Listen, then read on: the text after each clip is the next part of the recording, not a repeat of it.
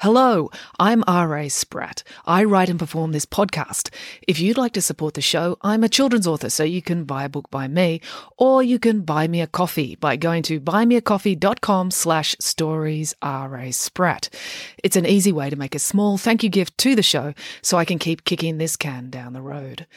The podcast directory you're using right now should have a link to my Buy Me a Coffee page in the show notes, or you can type it into your browser. That's buymeacoffee.com/storiesRASpratt. All contributions are gratefully appreciated.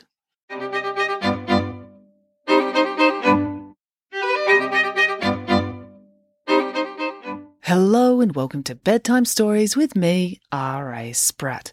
Okay, before we get into it today, I did just want to say thank you very much to everyone who's donated via the Buy Me a Coffee page. It always, it's a huge help, but it also gives me a great boost, and I really appreciate it. I love all the little messages, so thank you to everyone who's done that. Okay, now let's get into it. We're reading The Pesky Kids 2, Bear in the Woods, and now we're up to Chapter 16, Pretty Please. Here we go. Dad was in his glasshouse, attempting to graft a blood orange cut-in to a disease-tolerant rootstock. It was a delicate procedure. The better he lined up the xylem and phloem tubes, the better chance the tree would have of flourishing. The problem was, his hands wouldn't stop shaking. They'd been shaking for 10 years now, ever since the fateful night when he had discovered that his wife was a brutal international super spy, capable of levelling a grown man with a single blow to the cartilage in his nose. But someday Dad's hands shook more than others. Today was one of those days. Dad was worried about April. He didn't think his daughter was mentally unbalanced. Sure, she was angry and she said some very odd things, but she didn't seem any crazier than anyone else he knew. This was the hard part of being a parent. If his kids had problems, then he would be expected to help solve them, and he had a hard enough time dealing with his own problems. The responsibility was just too much. Dad tried to put it all out of his mind and concentrate on cutting the stem of the rootstock so that it exactly matched his cutting. His razor-sharp scalpel hovered just above a node, and he started to press the blade forward with his thumb when, ding-dong, the doorbell rang. Dad was not the most observant man, so he'd wired the doorbell up to ring extra loudly and in several locations throughout the house and gardens. This was good when you were waiting for an exciting parcel, but bad when you were making a cut with a diamond-tipped blade. Dad sliced right through the cutting and into his finger. "Ow!" he wailed, dropping the knife and sticking the bleeding finger in his mouth. Then he realised that was a stupid thing to do because his mouth was full of bacteria, so he took it out again. Blood was spattering all over his workbench. Dad held the bleeding finger up and began to rummage around for a rag or a tissue, but there was nothing. Meanwhile, blood was dripping everywhere, all over his crossword, his seedling trays, even in his coffee. And the blood was so bright red it was beginning to make Dad feel squeamish. The glasshouse was starting to spin. Maybe he should just lie down on the floor. "Let me help you." A firm hand took a hold of Dad's finger. It was Ingrid. She was pressing a clean handkerchief to the wound and using cutting tape to bind it on tightly. "Are you all right?" she asked Dad in her heavily accented English. "No," said Dad. Ingrid nodded. "I'm talking about the finger." "Oh," said Dad. "Yes, it doesn't hurt much. There was just so much blood." "You need to be careful," said Ingrid. "I couldn't be more careful," protested Dad. "I never leave the house. I have motion sensors, hidden cameras. I even x-ray all the mail." "I mean, you need to be more careful with the sharp knife," said Ingrid, pointing to the blood-stained scalpel on the workbench. "Have you made any progress with the computer?" "What computer?" asked Dad. Ingrid rolled her eyes. "The burning one that I threw out of the window. You were going to restore the hard drive." "Oh, yes," said Dad. "I did that." "Already?" asked Ingrid. "What data did you find?" "Oh, nothing," said Dad. "Before they set fire to the computer, someone had annihilated the hard drive by spraying it with dry ice and then shattering it." "That's unusual," said Ingrid. "It was very clever," said Dad. "The hard drive had been housed in a custom-made titanium box. There would have been no other way of destroying it." Ingrid let go of Dad's hand. So another loose end.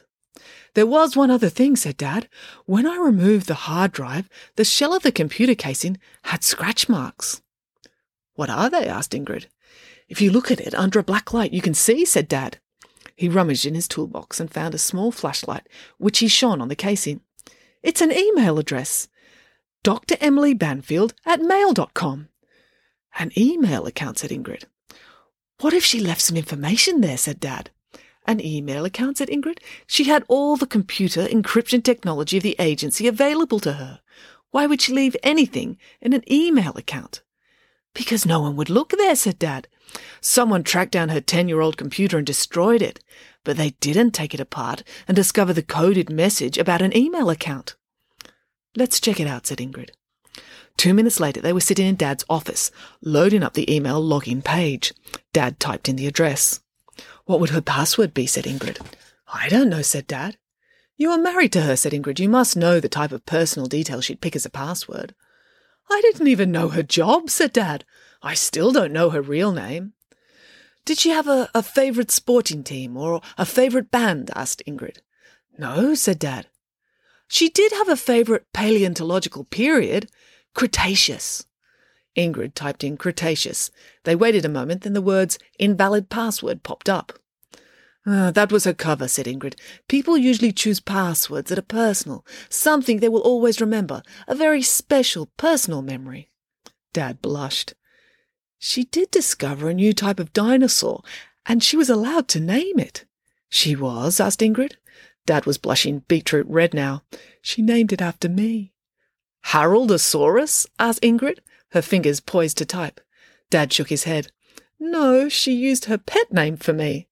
Ingrid looked questioningly at Dad. So what was that? Sweet Pea, said Dad. She named a dinosaur Sweet Peasaurus, asked Ingrid. Dad nodded.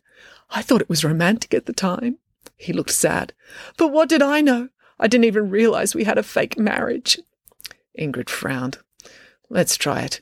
She carefully typed Sweet Peasaurus into the password field, then hit enter. The computer paused for a moment as information flitted back and forth across the internet at light speed. Then a new screen popped up. It was an inbox. There was one unopened message. The subject title read, The List. This is it, said Ingrid. This must be what they were after, the people who broke into your house. We should contact Professor Maynard and let her know, said Dad. Yes, agreed Ingrid, but first we should open it. Dad grabbed Ingrid's hands to stop her from typing. Information can be dangerous, he warned. Ignorance is more dangerous, said Ingrid. But less stressful, said Dad, because you're ignorant of how dangerous. You have to be brave, said Ingrid. This isn't just about you, it's about your children as well. Dad gulped. I hate being brave, he whimpered. I know, said Ingrid, removing his hands from her own. I'm here to help you with that. She clicked on the icon to open the file. Nothing happened for a moment. Then a new screen popped up. It's some kind of database, said Ingrid. Information started to fill into the squares. Photos, names, birth dates, code numbers. Dad leaned in to read the screen. Why, this is a list of people who live in Currawong. He turned to Ingrid. What is this? But from the look on her face, Ingrid was just as confused as him. I'll have to ask Maynard. And that is the end of the chapter, so we'll leave it there. Until next time, goodbye.